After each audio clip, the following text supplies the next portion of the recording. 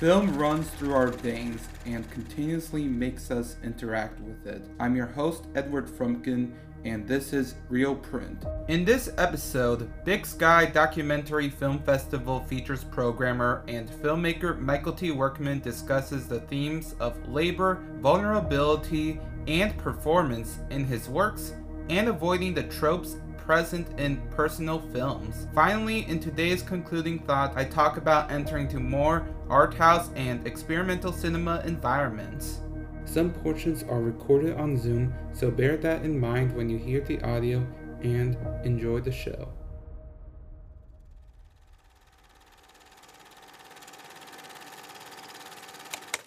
Thank you for having this great virtual Big Sky reunion, Michael. Yeah, thanks for having me. Yeah, as I don't know how much you have listened to Real Print, but I always begin with my guess. What is your first film memory? Oh, wow. Man, I feel like I have a cliche one. I think it was seeing like probably one of the remasters of like Star Wars, like The Empire Strikes Back in the Wilma Theater in Missoula, where I grew up, where we also have screenings at Big Sky at in the old version of that. Yeah, I think I have fragments of a memory of watching that when I was a kid. Yeah. And then my other early memories are all horror movies scarring me that I shouldn't have been watching, that like a friend or an older brother forced us to look at. Those are the other early memories. Those are ones that are more vivid. Mm-hmm. Yeah, what about like maybe at times like why did you even get into like the scary horror ones like at such a young age? Oh, it was not by my choice. I would say it was definitely like friends and older brothers' friends who would be like watching something, and then they would be watching it, and then I would, get sucked into it through, I don't know, the feeling of it's like a train wreck that you can't look away from. It's something that's like something that you shouldn't be watching. And so yeah, it's really hard when you're a kid not to watch it. And then yeah, it just haunted my memories. Yeah. Yeah. I mean, one of those films is like one of my favorite films of all time. So now. So yeah, that was The Shining. Like I think we watched that in second grade at a birthday party at night, like a VHS. We just yeah, so that was a shocking one, but less scary than like watching Chucky or like It or the Texas Chainsaw Massacre. Those were ones that I watched way too early. Yeah. So they well, at haunted least me. you get them out of the way later in life, Yeah. watching at such a young age. And Yeah, I've revisited a lot of them actually. So I'm fascinated by the It story. I just don't feel like any of the renditions have been things that I like in the end. Like they're not very good. I mean, the Tim Curry version's terrifying. But that's like just childhood trauma at this point that I think it's still terrifying and I don't like clowns. But yeah, I'm trying to think of the other ones. I haven't seen Chucky yet. I haven't had the courage to look back at that one yet. But and have had those formative experiences made you want to pursue a career within the film industry? yeah, I mean, I don't feel like, I mean, I think I like decided on film pretty early, but I got there through like a circuitous route, I guess. Like I I was not a very good like reader. I wasn't like very good at school when I was a kid. I like to like draw and play video games basically. And I think like video game storytelling was like the first like real uh, experience with like story and narrative that I had gotten into. And I for like a while I was like, I want to be like a video game journalist. And so that's like how I got better at like reading and writing, really was like writing things in like the fifth grade that were just like imaginary reviews of things. And then and then my friend who was wealthier than me they had a camcorder, and this is probably around in like the 7th grade, and he had showed me like a DVD that he made, like a really bad DVD of like something that he made with a friend, and I was like blown away by it. I was like, you can do that? Oh my God.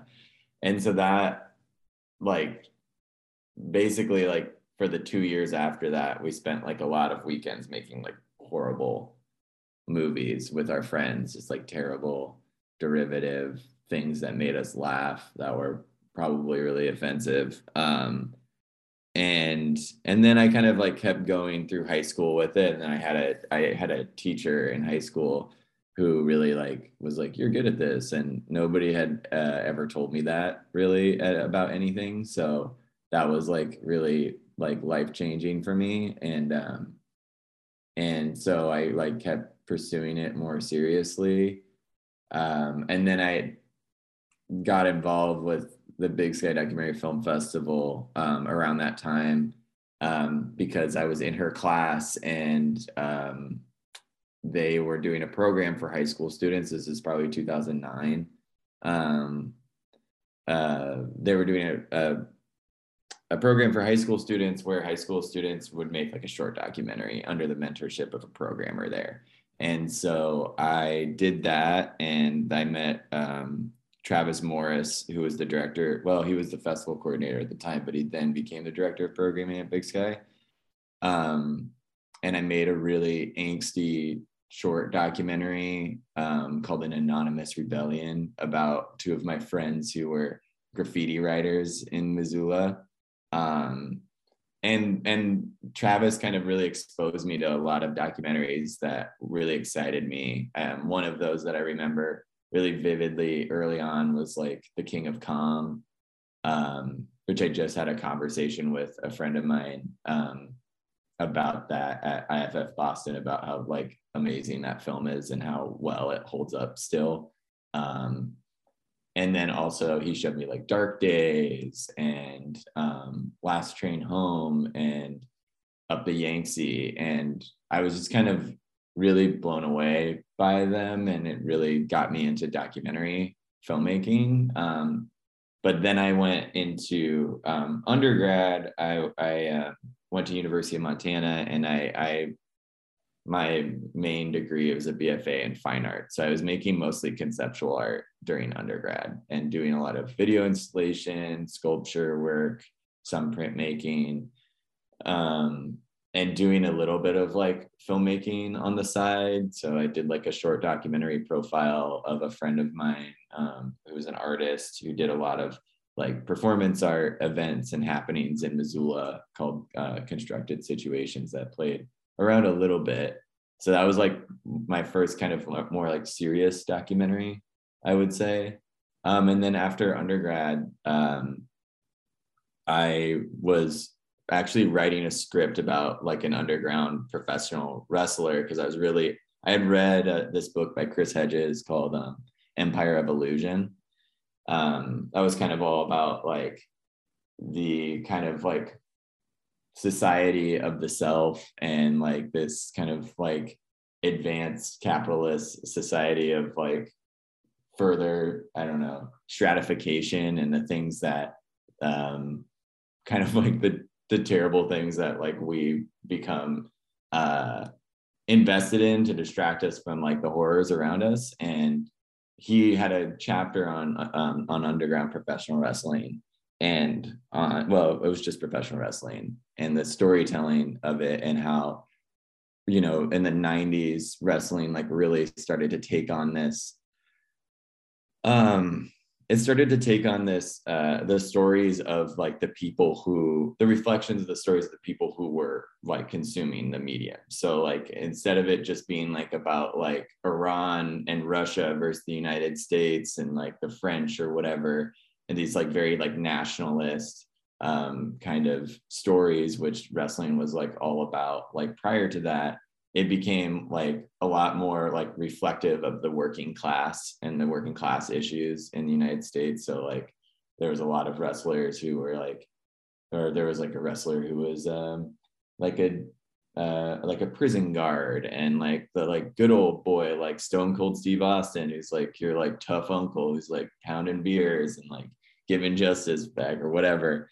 And I was like, oh, this is really fascinating.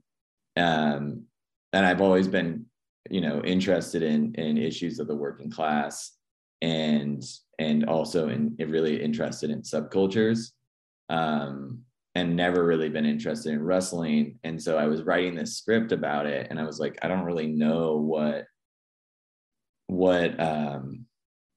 like I'm not writing this script from like a place of experience. And like I think my interests and work at the documentary film festival, you know, I've been always fascinated by like authenticity, like whatever that means, even if it is, you know, just a feeling rather than truth. And so I was like, I need to find a, you know, a group of wrestlers, and like just like film with them for a little bit and use that as like a source for writing. And that's when I found Spokane Anarchy Wrestling, which is the wrestling group that I ended up making a film about, or my, you know, first kind of like festival film really, from Parts Unknown, which profiles one of the guy who founded that, basically. Sorry, that was a very, very long-winded way of getting up to speed to my films. Yeah, that's a great introduction. I'll talk about Big Sky later, but I just want to talk to you as a filmmaker right now, as you spoke like a great path to getting to where you are with now leading to From Parts Unknown. Like, why did you center about Jesse Manson instead of like the other members of the Spokane Wrestling Academy? Yeah, it's a good question. So like I said, when I started it, I thought I was making a fiction film, and I went there for like, I went to a match. They had one match a month, and I went for 6 months, basically once a week. We would drive over to Spokane for a show, and then drive back to Missoula in the middle of the night. It's like a 3.5 hour drive. So there's a lot of like getting back to Missoula at 3:30 in the morning type things, which I wouldn't do now probably, but I was, you know, 22 then, and like a little bit more hungry, I would say. And yeah, so I have been filming with them for a while. I would say about like 4 months into that. So after like the fourth show, I was like, I don't actually want to make a fiction film anymore. I want to make a documentary. And I had been filming the whole time, and I had gotten to know people. I actually got pretty close with Jay Lawson. So Jay is Jesse Lawson, who's the main character's cousin. He's in the film. I was very close with him. We kind of like bonded on like a mutual love and collection of retro video games. And so he has like this den in his garage that's just full of like old consoles and old games, and pretty much like just hangs out there with his friends getting high and playing games. And so we had been talking, and like me and my producer and sound recordist Sean are both like interested in that. So like we went over there and, you know, smoked a little weed with him, and played games and chatted about life and whatever. And so we had been filming with Jay a lot after that, because he was really interesting and like thoughtful, and the person that we were closest to. And Jesse was kind of avoidant of us. We had met him the first time we went out there. He was just like introduced as like the dude who founded the league, and didn't really want to be filmed. And he was like very upfront about that. He was really kind about it, but he was just like kind of avoidant and like didn't really want to be in the film necessarily.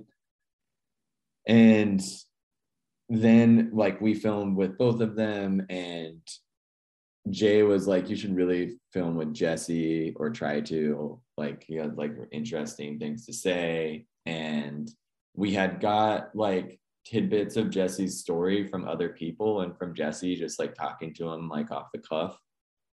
And when about 6 months in, we filmed that scene that is at the middle of the film, which is Jesse's like retirement match.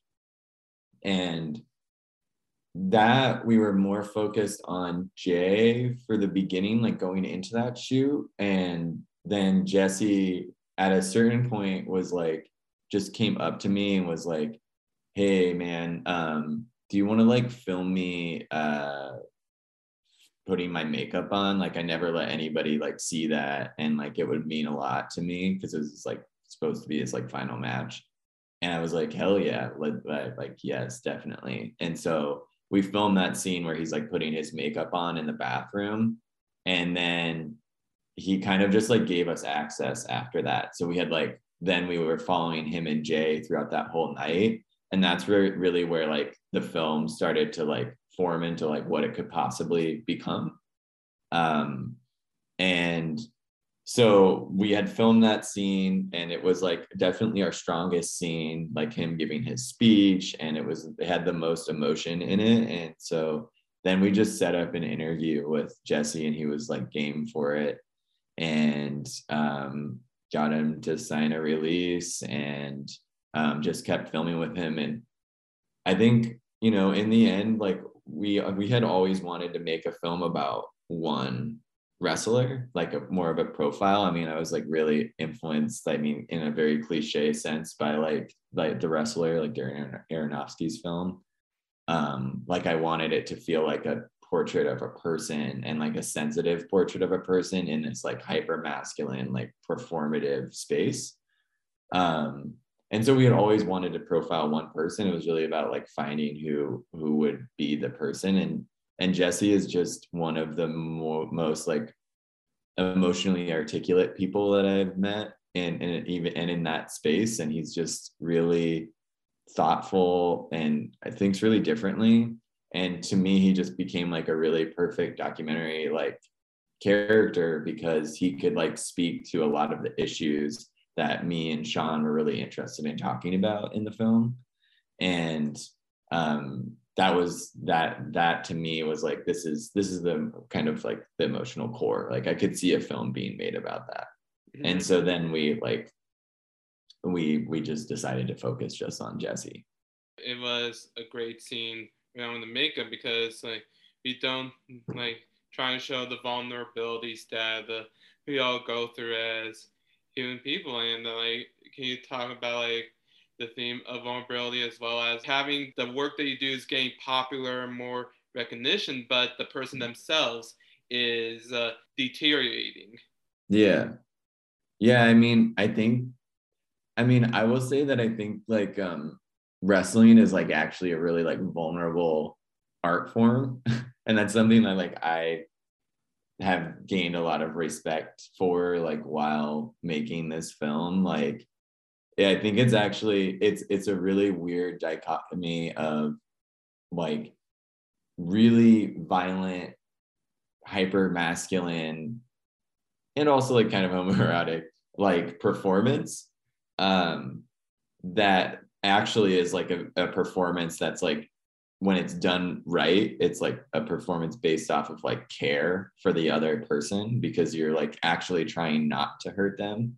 Like you're actually trying to get through the night and give people the best performance possible while like taking care of them. You know, like the becoming a good wrestler is like becoming a good performer and knowing how to like play a crowd, and then also being able to like not like destroy like and hurt your opponent, you know. And like in wrestling, it's like when people like really get hit on purpose, it's like what they call like, you get like a receipt, which means like a receipt is like, hey, like you fucked up basically, like you shouldn't have like done that move in that way, because like that hurt me. And so like that's me during the performance letting you know, you know, which I'm not saying that like I support that necessarily, but I did find that really interesting, that there's like this real tension between like what's being performed and what's actually going on with the wrestlers and in the community.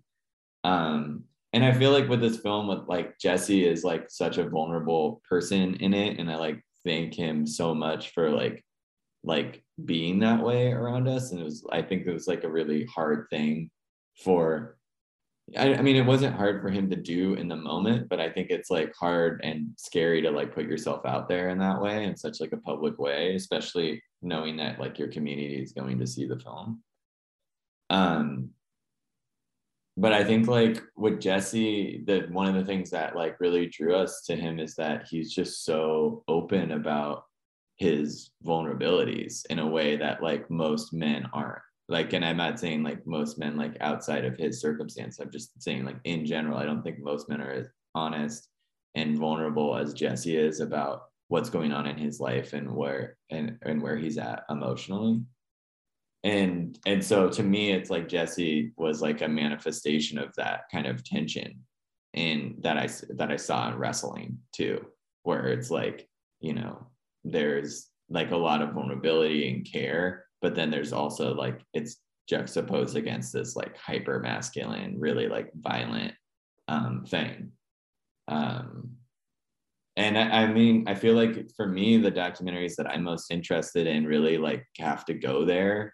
Like they have to get to the point of vulnerability and get deeply in beyond the surface of somebody to like get to where like they tick, to understand that. And because for me, it's like I want people to like, when they're watching my films, to like see themselves in the story or see people they know that they love and care about. And I don't think you really get there unless you like dig deep. And to me, it's like, you know, when I went to the Stanford MFA program, and we had to like really like push out movies quickly for the first year. We had to make 3 shorts in a year. And one of those became Favorite Grace. But to me, I really struggled in that environment because I couldn't spend the time developing relationships with people. That I could get to the point where they trusted me, and that we could get to those like deep inner like character like traumas or motivations and vulnerabilities that like are really relatable to like everybody, even if people aren't as open or as vulnerable as the people on screen. Like they're still registering their own experience in that. And so to me, it's like really, really important that I spend time with people to get to that point, because that to me is where I get most like connected to a story and most like excited. And my favorite documentaries almost always do that. Mm-hmm. And as you said earlier, how wrestling is such a performative sport. This is like a 2-part question. How do you separate the performative and reality? And or how do you merge performance and reality in that film? Yeah, I guess like in documentary, it's like always a performance, but it's also always reality in some ways. Like, I mean, I think that's the same. I mean, the separation between the two forms to me is like, it's not totally arbitrary, but like it's really malleable. And I've not been like a person who's like really interested in like overt performance in documentary in my own work, but I like really love it in certain people's work when it's like done right. Like Bombay Beach is one of my favorite films of all time. Like Bisbee 17 is like also a film that's like majorly like important for me and has me thinking a lot of things right now for a new project. But I've never been super interested in having that in my work. But to me, what's interesting is like finding people who are performative on camera, but like very themselves and like can't not be themselves. Like I would say like all of the characters in like From Parts Unknown, Favor and Grace, and Meantime, excluding myself, like all the main characters, are like can't not be themselves. So like there's a level of like authenticity in how they come off on screen and because they're able to be like vulnerable in their like facial expressions, in the way that they like talk to somebody while there's like a camera around. And that doesn't always like that's not always true when you're filming, but I think for me, like I'm still like interested in like a verite observational approach where I like film a decent amount and I like take those moments where the camera is like maybe less like creating like less of a performance in the character or in the person on screen. And that doesn't mean that like the camera is not isn't like an instigating force in it. Like I think with like Meantime, like the camera is like an agitational like force. And it's like creating the situations, it's manifesting the scenarios in which like me and my dad can talk about these things. Whereas like in Favor and Grace and in From Parts Unknown, the camera is much more passive. But like Jesse and Angela are still like performative in nature. Like they're still performing for the camera to some degree, but their performance, like they're just like good actors, you know, that are just like being themselves, you know. And to me, that's like the types of films that I want to make. Like that's like important to me, because again, it gets to the point where it's like people hopefully can start like deeply relating to them, because there is like this feeling of authenticity. And I know that authenticity has like a lot of, it's a loaded term in documentary, but I mean that as like a perception of authenticity, you know, something that makes you feel like you're not like questioning the sincerity of like what's happening on screen. And that to me is like important, because I want people to like relate to somebody like they would relate to somebody like going to like an AA meeting, you know. Mm-hmm. Like to me, that's where like collective like healing and like relationship building like takes place, when we like get past, you know, the superficial bullshit that surrounds us all the time, and we really get to know somebody and figure out like what ticks. And that's what makes me excited as like a human, and that's what makes me excited as like a documentary filmmaker. Mm-hmm. Now I want to weave into Favor and Grace, as it was one of the projects he did at Stanford with Adrian Burrell. And what led you to Angela and Alicia Sadler? Yeah, so I made that film with Adrian Burrell, who's like a really talented filmmaker and artist in the Bay Area. He's from Oakland. We got along really well. He's a good friend of mine, and we had share some like political beliefs around like policing and abolition. And we had the opportunity to collaborate on a film and co-direct a film together. And so we like decided we wanted to do that. And we chose each other as partners in crime for that. And then we were going through like film ideas, and a lot of them had to do with like policing or like rituals of death, which that didn't become a film or hasn't become a film yet. And so we were just like going through ideas of like, well, what can we like film? We only had really like 2.5 months to make this film. So from like getting the idea all the way to finishing the edit, it was a really, really short time frame, which is, I wouldn't do that again for an observational film like this, because it was just really hard to get all the footage that we needed to make it feel full. Just given that we could really only shoot for like we shot for like 10 days basically. So so Adrian and I were like going through ideas for films. Like a big issue was like getting access to things in a quick amount of time because of the time constraint. And Adrian had like, unfortunately, he is and was then still in a lawsuit with Vallejo PD because he was filming his cousin getting arrested in Vallejo, and a cop officer like assaulted him for filming it totally legally. And yeah, so there was like a video of that live stream that kind of like went viral. And so he was already in a lawsuit with them. And so he knew the Ramos family. So that's Alicia Sadler and the Foster family, which is Angela Sullivan. And so we were in talks with them. Like we went to some meetings. We went to the city council meeting. We just got to know people, kind of letting them know like what we were doing. Luckily, Adrian already had relationships with people. So that access process wasn't super long because they already trusted Adrian. And like through that, like they gained like my trust was gained to, or well, they learned to trust, where they trusted me through Adrian basically.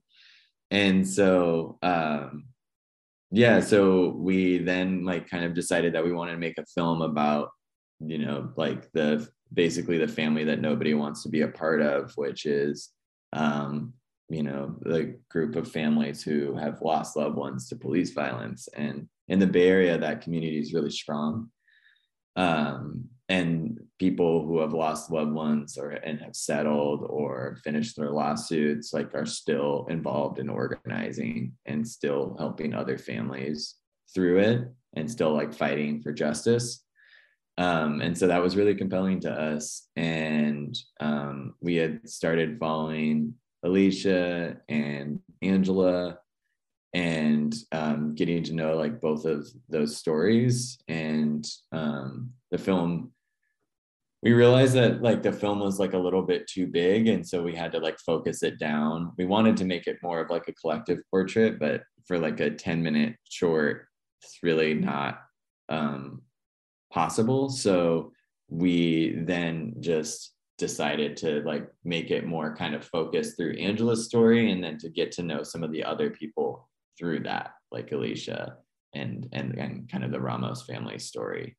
And we really wanted to like show the community and the strength and the power of that community, and like the dire need for like some sort of like move forward for justice and to change like a system of violence and oppression that is omnipresent and specifically like targets like poor people and brown Black people. So I mean, Angela was just like so open and caring like of us, and like allowed us to film so much with her and in so many vulnerable moments, that like it really like became more about kind of Angela and the foster family story.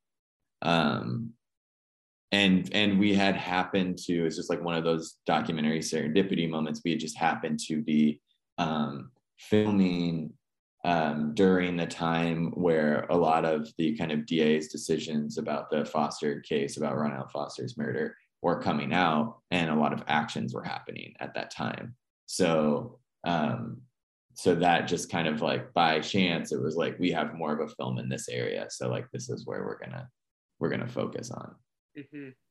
And we wanted to do something more for it with it, but and keep filming, but that was like we finished filming in the end of February 2020, and finished editing this version in middle of March 2020, and then the lockdown happened. So so we just stopped filming. We couldn't really film. There wasn't things happening in the same way. So the film is what it is now. Yeah. That's how it goes. I knew it was filmed sometime 2020 because it was mentioned 2 years later based on the synopsis. And that I do also want to mention about the cinematography, like particularly like in the courtroom scene and the scene where Alicia talks to Andra, where like how to like not necessarily center on Andra, but finding reactions, and also to like we know what's happening like from the audio. Like we don't need to see Andra all the time. Like how do you find other people's reactions or know the right camera placement when you do these type of moments?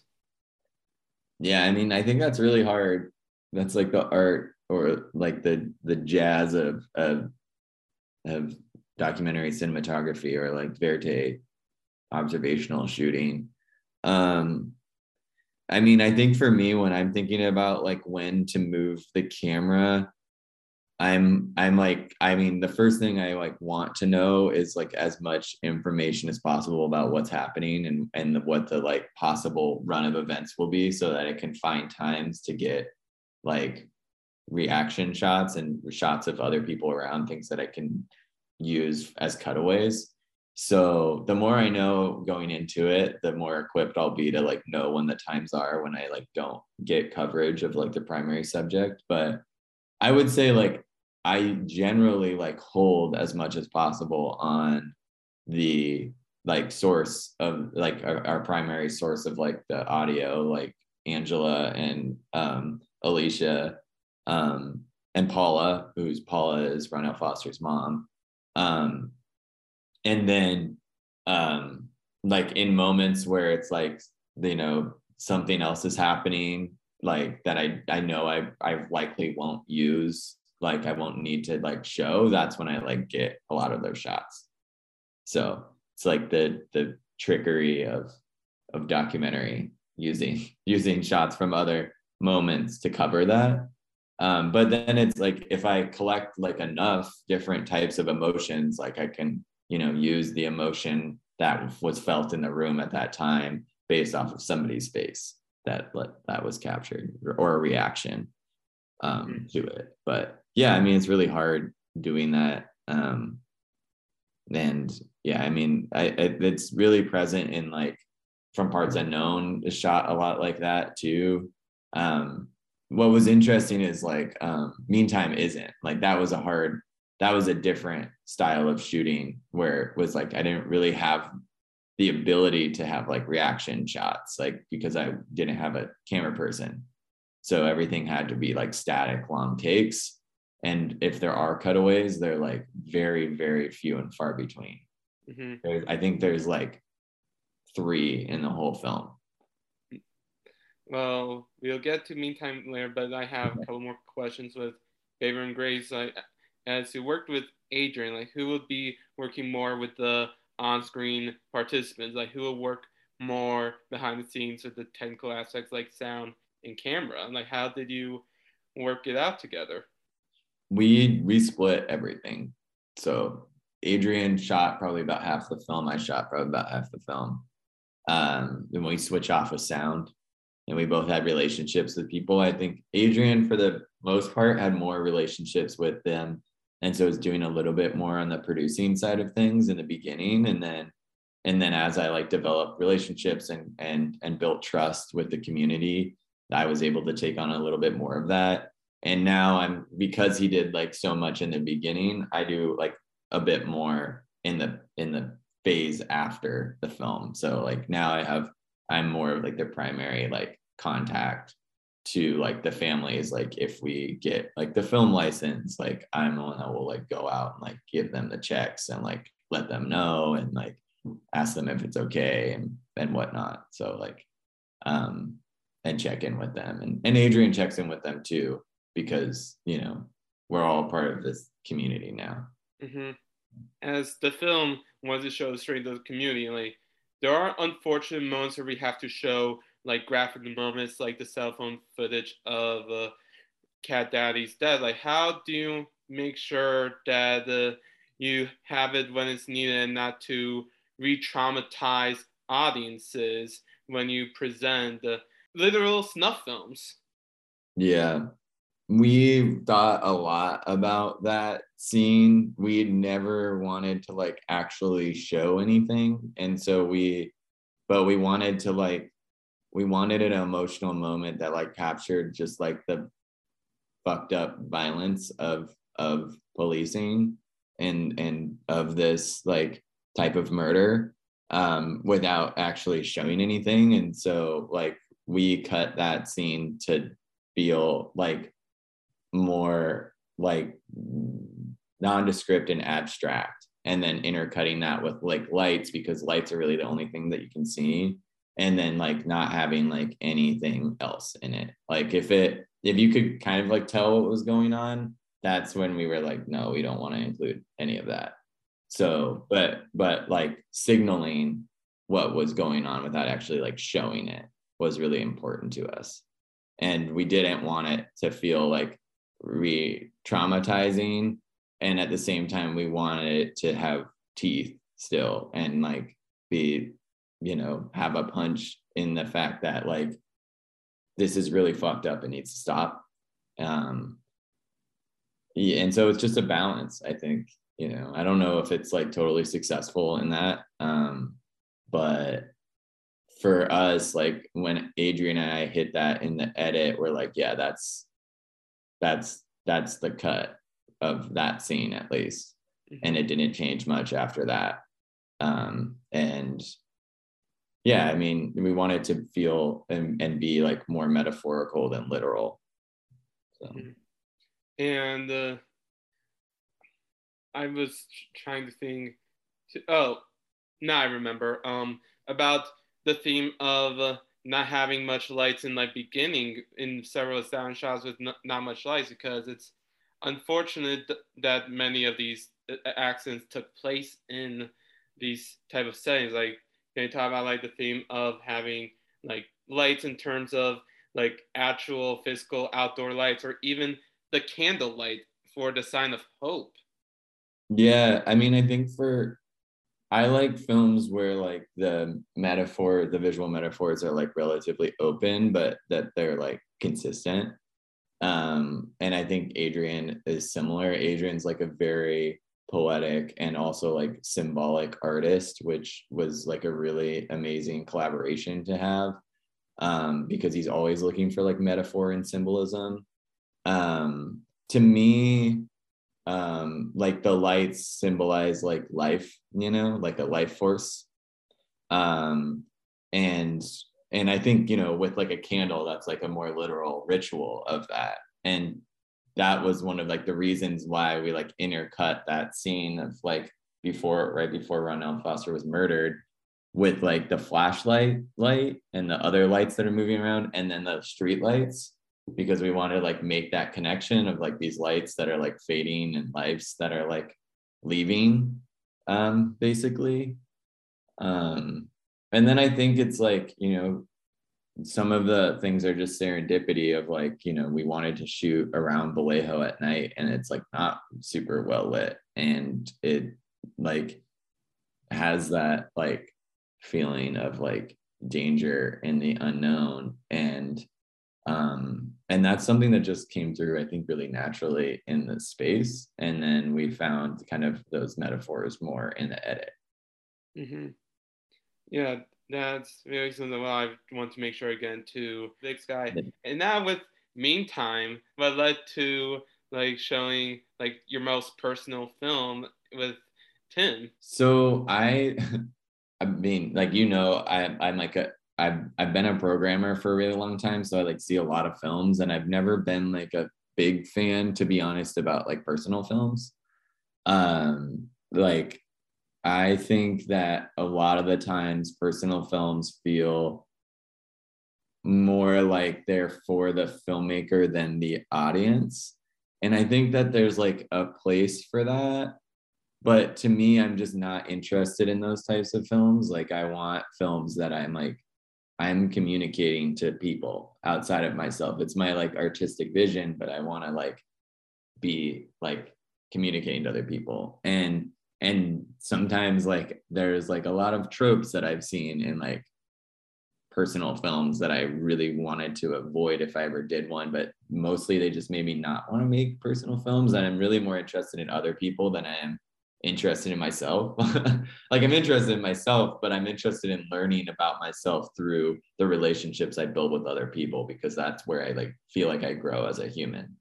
And so I made this film as my thesis at Stanford, which is like we get a year to develop a film versus 2.5 months, which is much more the kind of time frame that I thrive in. It's like I need time to like brood and like stew over ideas and like refine my approaches, and then also like develop relationships with the people in the film. With this film, that was a little easier. I mean, that was one of the things that drew me to it, was like, well, I don't have a lot of time and I don't want to spend all that time getting access and building trust. And I had found myself home in Missoula because of the pandemic. I moved back for what I thought was going to be the summer in June 2020, and moved into a house with some friends. And then it just kept going longer. And I ended up being there until February. So I was there for what is that, like 7 months basically, which is the time frame that I shot this film over. And I was spending a lot of time with my dad, helping him with stuff, but mostly just like trying to, spend the most time with him that I could. And he was one of the only people that I was like not distanced from, other than my roommates. So he was like the only other person outside of that world that I was seeing a lot. And I was trying to make a different film that involved him, that he was excited about like a cult that was a it was a drug rehabilitation program in this area in the San Francisco area, that he went to when he was a kid, that turned into a cult. And I was really I've been interested in this story. I'm still interested in this story, but I'm in a little bit of like trying to figure out how I can make it happen, because there's another production company who's now bought a bunch of the rights to archival. But so I was like working on this film about this program that my dad was in, and I did like an interview with him. And actually part of that interview is in the film under some archival footage. And then when I found out that the archive had been bought, which, that's a whole nother issue about documentary and like who gets to own what, like people getting to own exclusive rights to archival material, to me is like super ethically dubious, especially when it comes from like major corporations, which in this case it did. And so I was like, oh, I can't make that film. And while I was filming with my dad, I kind of was thinking a lot, like, this isn't the first thing that I made with my dad. So in undergrad, I made a video installation called Mr. Workman that was in the same apartment. And it was a single shot of him eating it was a 20-minute film. It was a single shot of him eating a T-bone steak and grilled asparagus, which is a meal that I remember eating at the trailer that we lived in when my parents got divorced. My dad moved into a trailer park on the other side of town, so I split time there, and that was a meal that we ate a lot. And so I was like thinking about a lot of like the space in between our like loved ones, and like the ritual of like the dinner, and like the place of like the like supposed like patriarch at the dinner table. And so I made that film, and then I made a photo series with that. And then I shot this other weird art film about an obsession with, or the obsession with military objects and kind of like early incel culture, before that became like a big thing, in his apartment too. That was like a fiction film. And then I just realized that like, a lot of the stories and people that I'm interested in because like some of them like remind me of my dad, and about his like level of like not being able to be anybody other than himself, and him being like such a core fundamental person to my understanding of the world, and to my like honestly my love for people, and my interest in people, and my interest in like humanistic documentaries.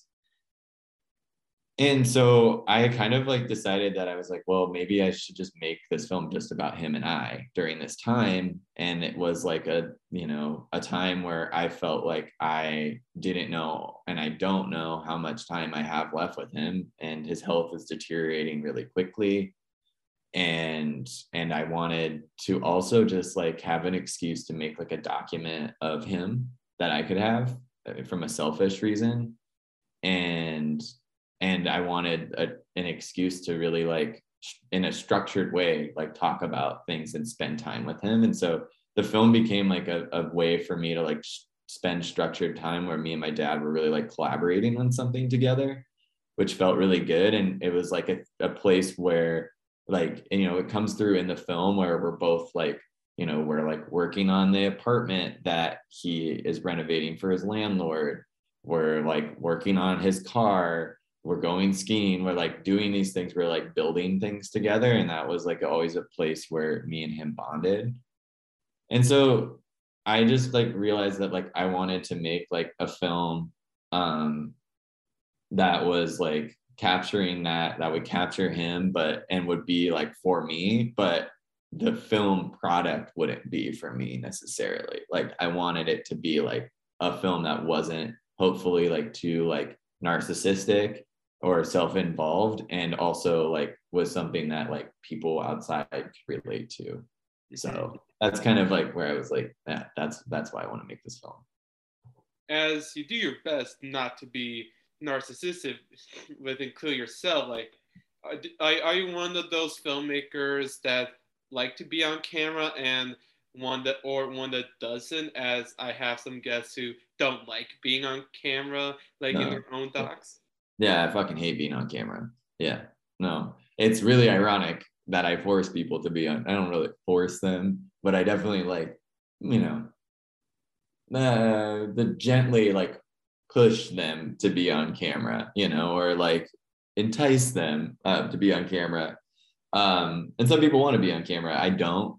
That's not the place where I'm like very interested in being. I'm really interested in being behind the camera. So it was really hard for me. I think in the end, like I played around with like how much I'm involved in the film. There was a point where I was like had written voiceover, which felt like super wrong and is not the way that like it didn't feel authentic to me at all, because I don't really like write or think in that way. And I felt like I was like trying to be like Chris Marker or something. And I'm like, I'm not like Chris Marker. It's like, and that's great. Like people who can write really good a personal voiceover in documentary films, like good voiceover, they're like few and far between, and incredibly talented, and incredible writers. And like that's not me. Like I'm a visual like dyslexic kid who likes art and movies, and so like I have to work in that way. And I also luckily had like a really good friend of mine, Johnny Owen, who screened at Full Frame with me and also went to Stanford with me. And he told me at one point, he sent me a very harshly worded email after like watching a cut with a voiceover in it. And he's just like, don't do this. This isn't you. Don't do this. And I was like, thank you. And that was the best advice that I got the whole time, honestly. And so I took it out and I started taking myself out more and focusing more on my dad. And that felt like where the film was, because the film really, like some filmmakers are really good at turning the camera on them and making that feel authentic, and I'm not. And I know that it's a limitation of mine, but I'm not interested in that necessarily. Like I'm interested in other people. And so like the footage that I had was screaming that. It was like, this is a film about your dad and you just happen to be in it. And to me, it's also like a film it is a personal film in that it is like my dad, but the thing to me that's the most personal about it is like I use like my like aesthetic guiding principle is like, this is my point of view of my dad. This is my perspective of my dad that I'm trying to get the audience to embody, right? And so that comes through of like, you know, with the shots, especially where I wasn't on sticks, like I wasn't on a tripod, and they're not static shots where like it's just an embodied shaky handheld camera. Like I really wanted those moments. I didn't want the whole film to be in that style, but I wanted those moments to feel like we are now like taking on my perspective, right? And to me, that was like, I'm going to show you as a viewer, like the way that I see like my upbringing and how foundational that was for me and this person who I love and care about. I'm going to show you that person through my perspective rather than telling you about that person, you know, which is totally fine. It's just like, that's not the way that I work. And so that's where I really like figured figured that out. And you know, like there's a lot of like I played with like using reversal shots of me, like reaction shots, and I was like, these don't work at all. Like I'm the director, like I know I'm thinking about the fucking batteries and the focus right now, and I can see it in my eyes. Like my dad over here is like just being himself, and I'm just like this stiff filmmaker, you know. So I cut a lot of that stuff out, and I think the film is better for it. I mean, it's definitely better for it. I wish I could like dig more into myself in this medium, but like I'm just not that filmmaker. Yeah, no one has to be a Michael Moore or a Kirsten Johnson sometimes. Yeah. You do you. And like what there's a lot of shots of the snow falling down in between like you're driving and the moments you have with your dad. Like what is the theme of snow and or the purpose of those shots? Yeah, I mean, to me, that's like probably like the most important metaphor of the film. I mean, it's both a metaphor and like to me, it's just like a character attribute of my dad. So like, I always had related my dad to snow. My dad's like obsessed with skiing. That's why he ended up in Montana, ran away from California as a kid. And during the ski season and while skiing, he would always felt like the most like himself and the most like vital.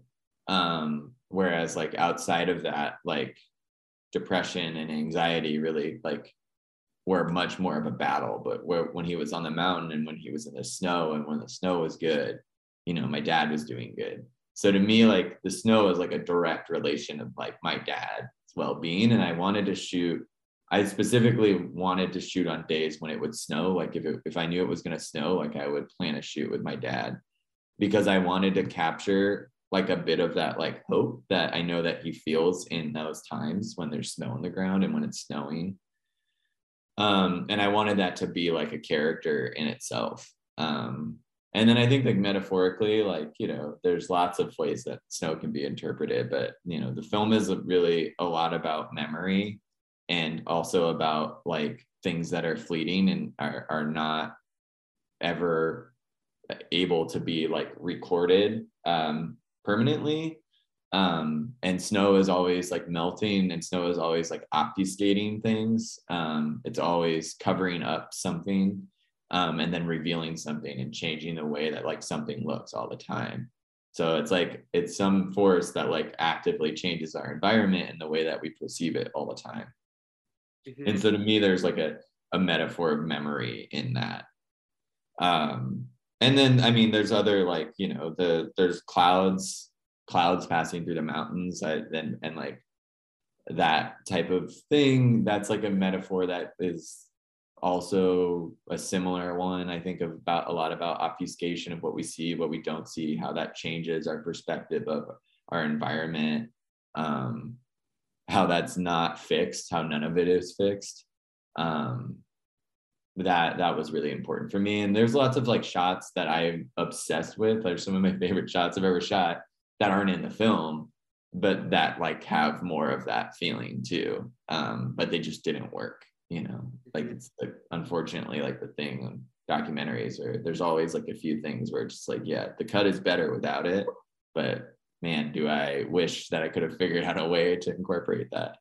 Mm-hmm. So yeah, so that's kind of it. And also like going along with From Parts Unknown, your film does tie into like your work's themes of labor and also masculinity, as there was a moment where Tim says that I try my best to like be tough after the abuse they got from your grandpa, and also seeing a lot of young images of you and other like quote unquote ideal men. Like, can you talk about like the theme of masculinity, or even at times like what it means to discovering your maleness? Yeah, no, it's a really good question. I mean, I'll try to answer it as best as I can. I think, first of all, like the way that I like have viewed my dad is never as a patriarch.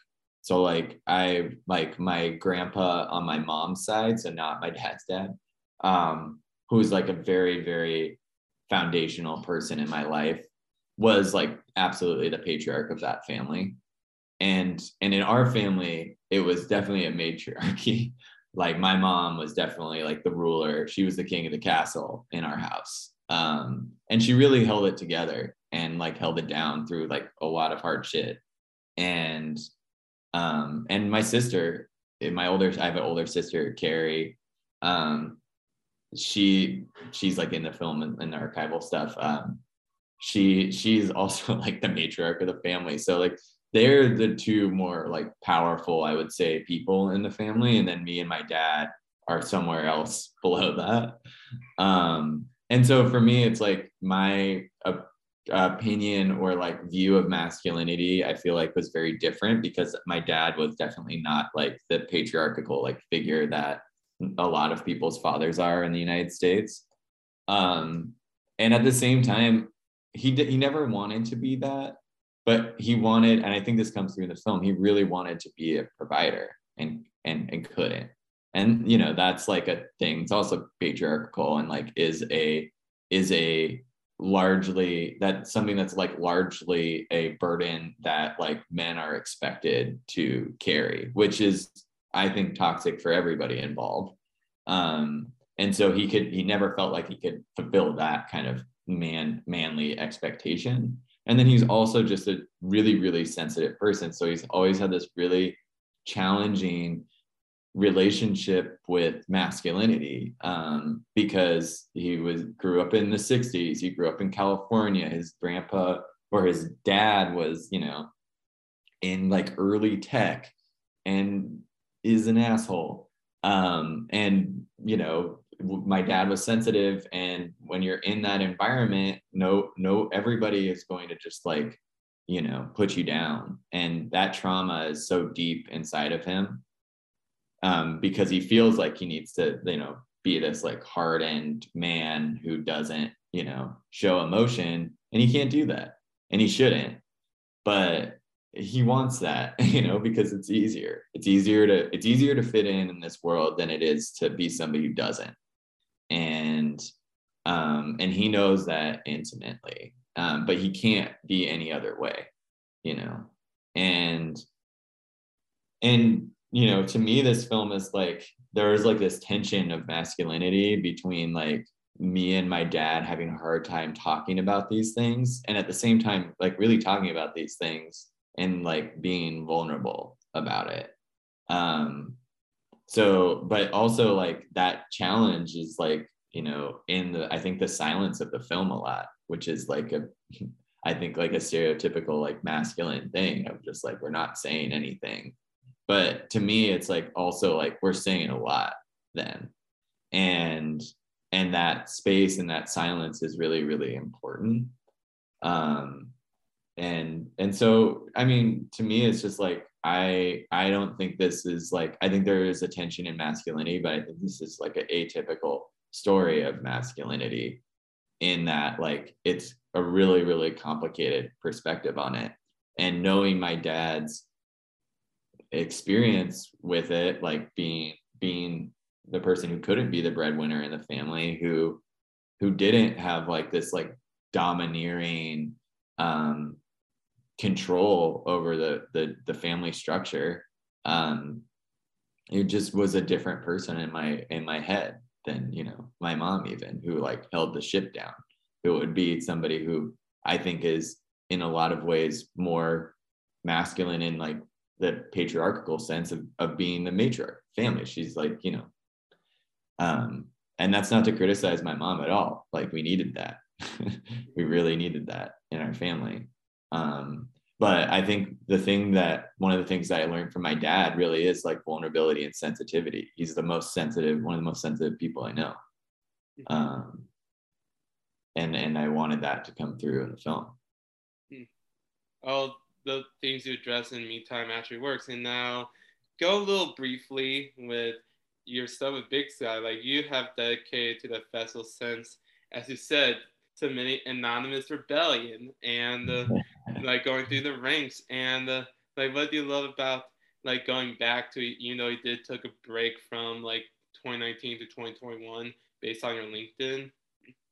Yeah.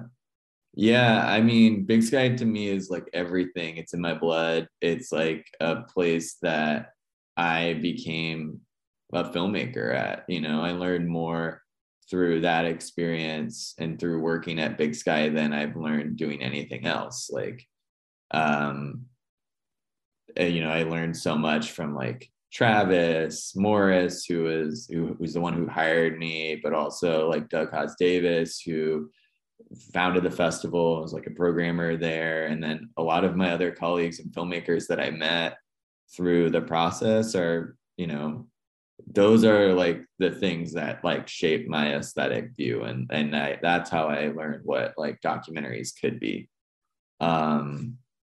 So yeah, I mean, like I started in 2009 with an anonymous rebellion, and then I started working there through college, and then I was hired by Travis Morris, and then Travis got hired, I think in 2014. I was still in college in like November before the festival, which happens in February. He got hired to VidCon, which is like this huge YouTuber convention that is actually organized out of Missoula, strangely enough, but happens in Anaheim.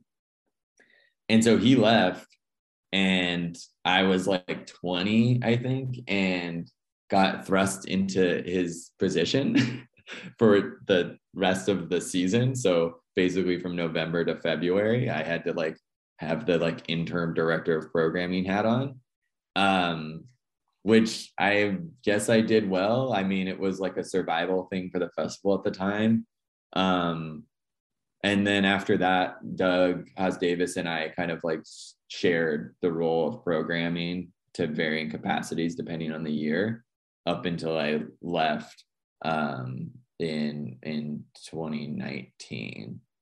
I mean, to me, it's like Big Sky. Like I don't really have any interest in working at other film festivals. I'm a filmmaker and an artist first, and like Big Sky was like the best job I could get in Montana, and is something that I cared really deeply about and allowed me to like build a network.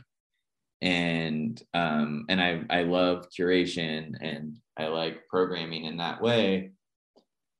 But yeah, I mean, Big Sky to me is like such a unique festival. I've traveled to a lot of festivals through my own films, through Big Sky, working representing the festival as a programmer.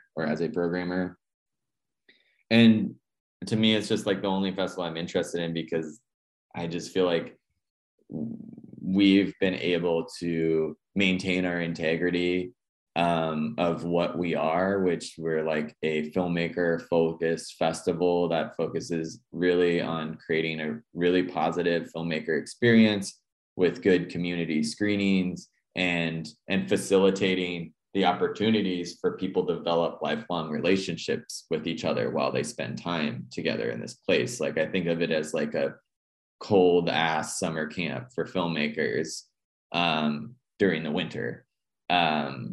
And I've seen those relationships like blossom. Like this year we had a feature film premiere that the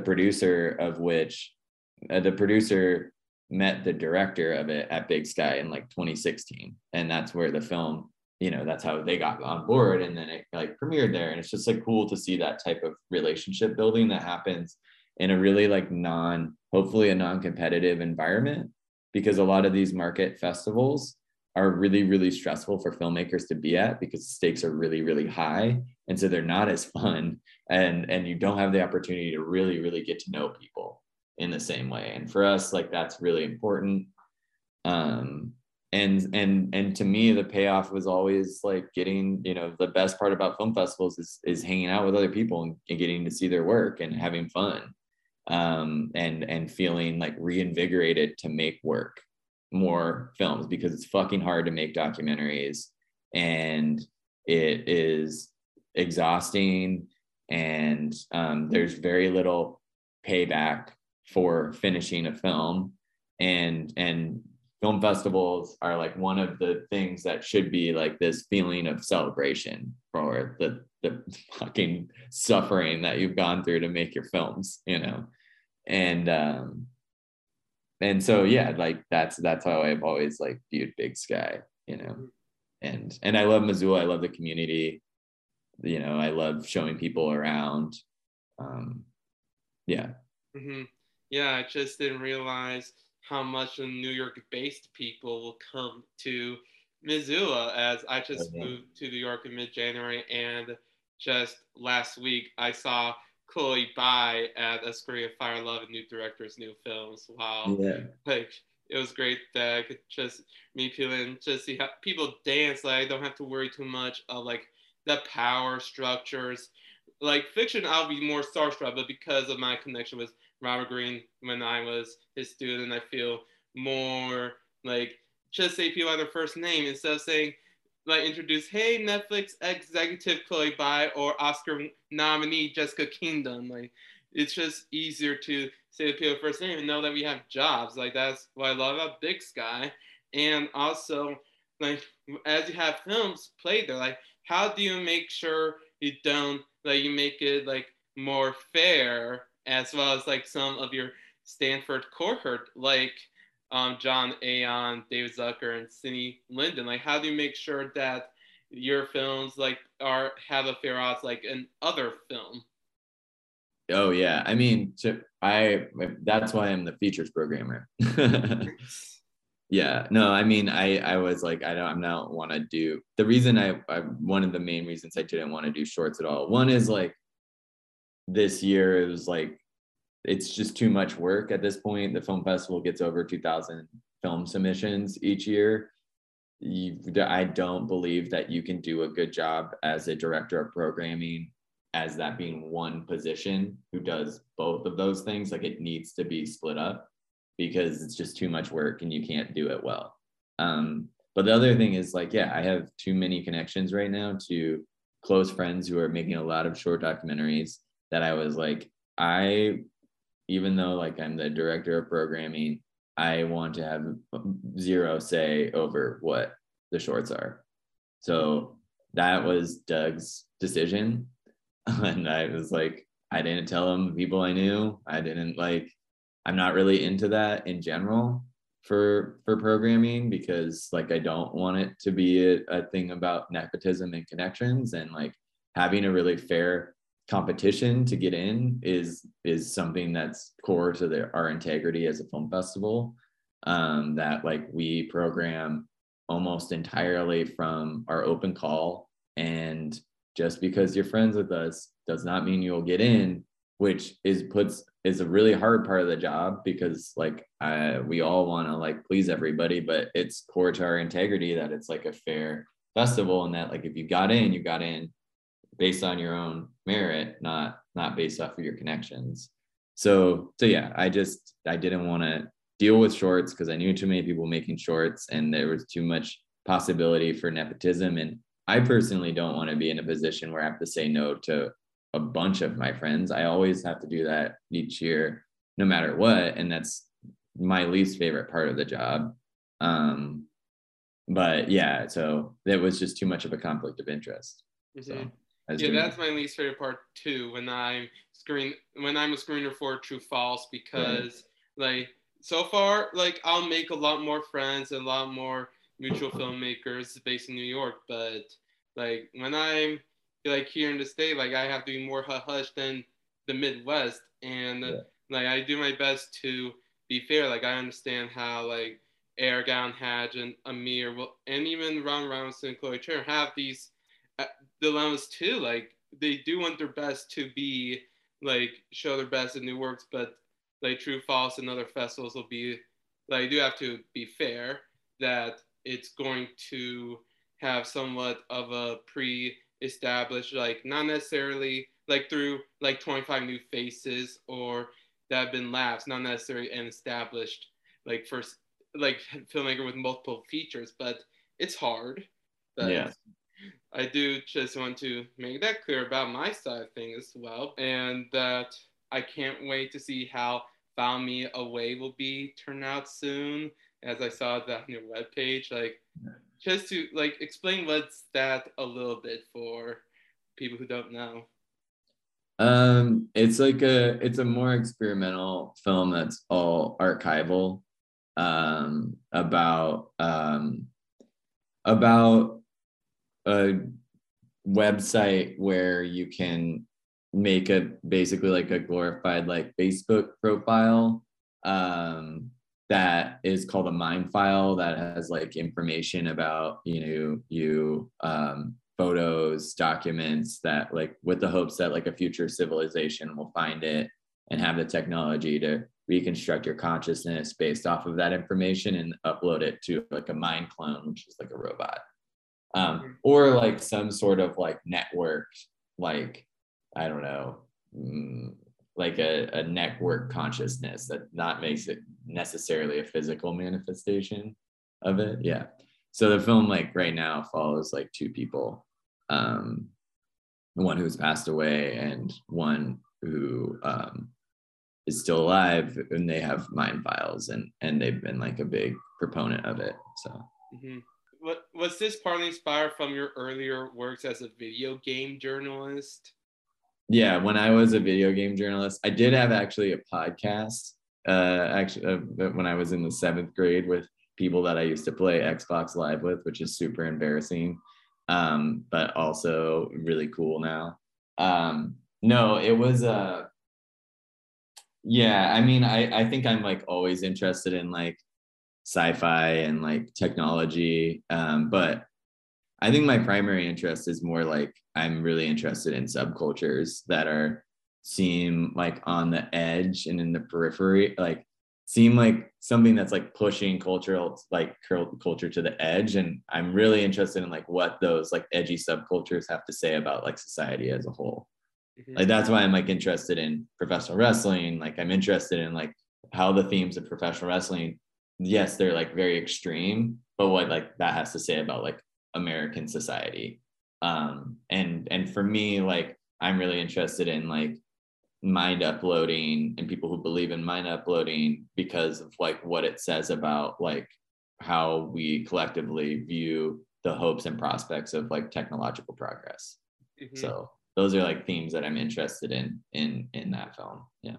Will this still be a short film?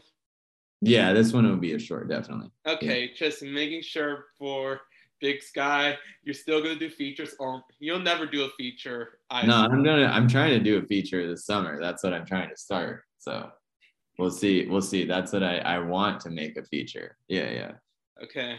I just haven't I haven't got there yet to find the thing that I'm like, this deserves to be a feature, because I think there's a lot of features that are made that should be shorts, and so I don't want to really make a feature that should be a short. So okay, that's my goal. I'm trying to make one still someday. Can't wait for what you do next. And before I let you go, is there a film recommendation you have for people that is for a movie that's not as well known that you want to share to the audience? Oh, just in general. Yeah, in general. Wow. Whenever I get these questions, I just like blank. I'm like, I've never seen a movie in my life. What are those? Man, I mean, I can only really think of things that I've seen recently. But I think this film will be really well known. But I just saw, it's like another daddy problems film, but I just saw, it's called I Love You, Dad, at IFF Boston, that has like Patton Oswalt in it. It's a fiction film. But it's also like kind of based on a true story of the filmmaker getting catfished by his dad in order for the dad to like reconnect with him. It's like very like, it's like a more like uncomfortable, fucked up version of Miss Doubtfire, which that was really great. I really love that film. And I think it's like going to be in theaters in like August or something. Yeah, but I think Magnolia acquired it. So yeah, I'll have to wait for it. But in the meantime, I just want to wrap up saying thank you very much for spending like almost 80 minutes with me, and hope that you have a good day. Yeah, thanks for inviting me on here. It's good to see you again.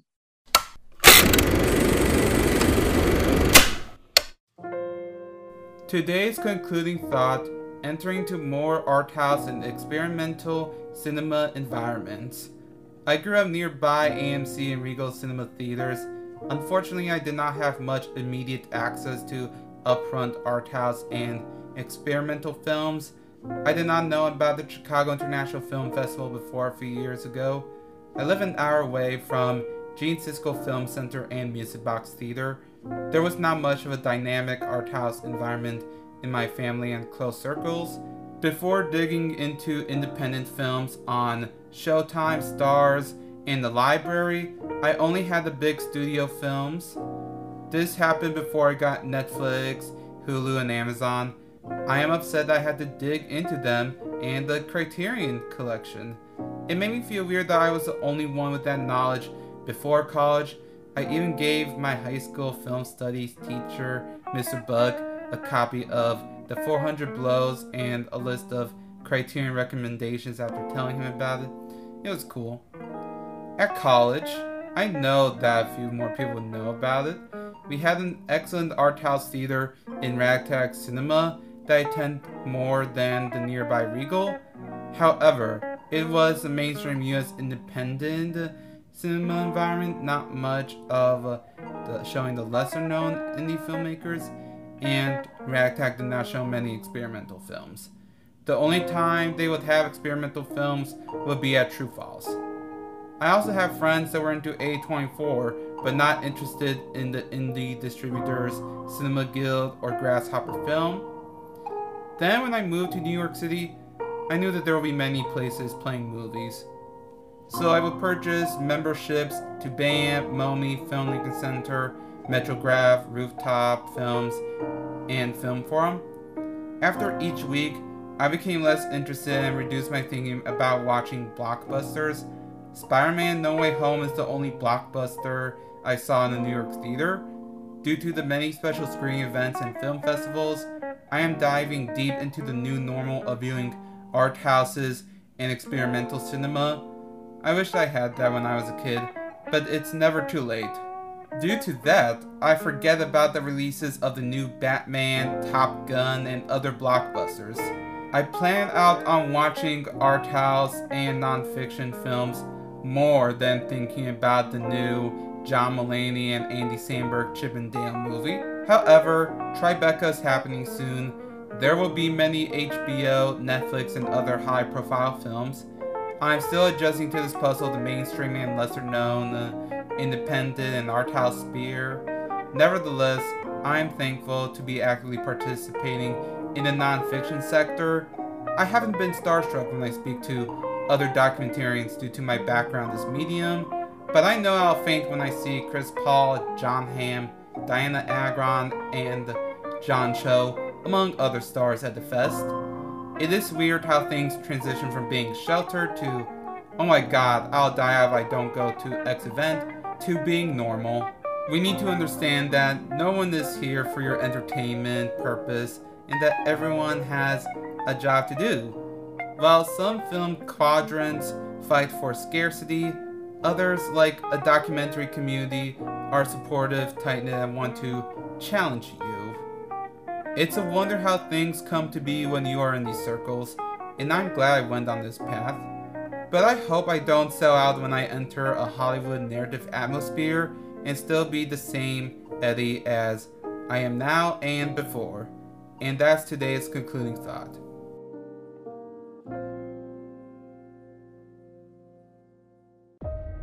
Thank you for listening to today's episode of Real Print. This episode's music includes Continuum Mutation, courtesy of Kama, and Shimmering by Rafa Orchestra, courtesy of Epidemic Sounds. This episode is co-produced and edited by Anish Katu and Edward Frumpkin. Please check out this episode's notes and links, as well as reviews, award and seasonal predictions, and essays written by yours truly at realprint.org. That is REEL print.org. This is Edward Frumpkin signing off.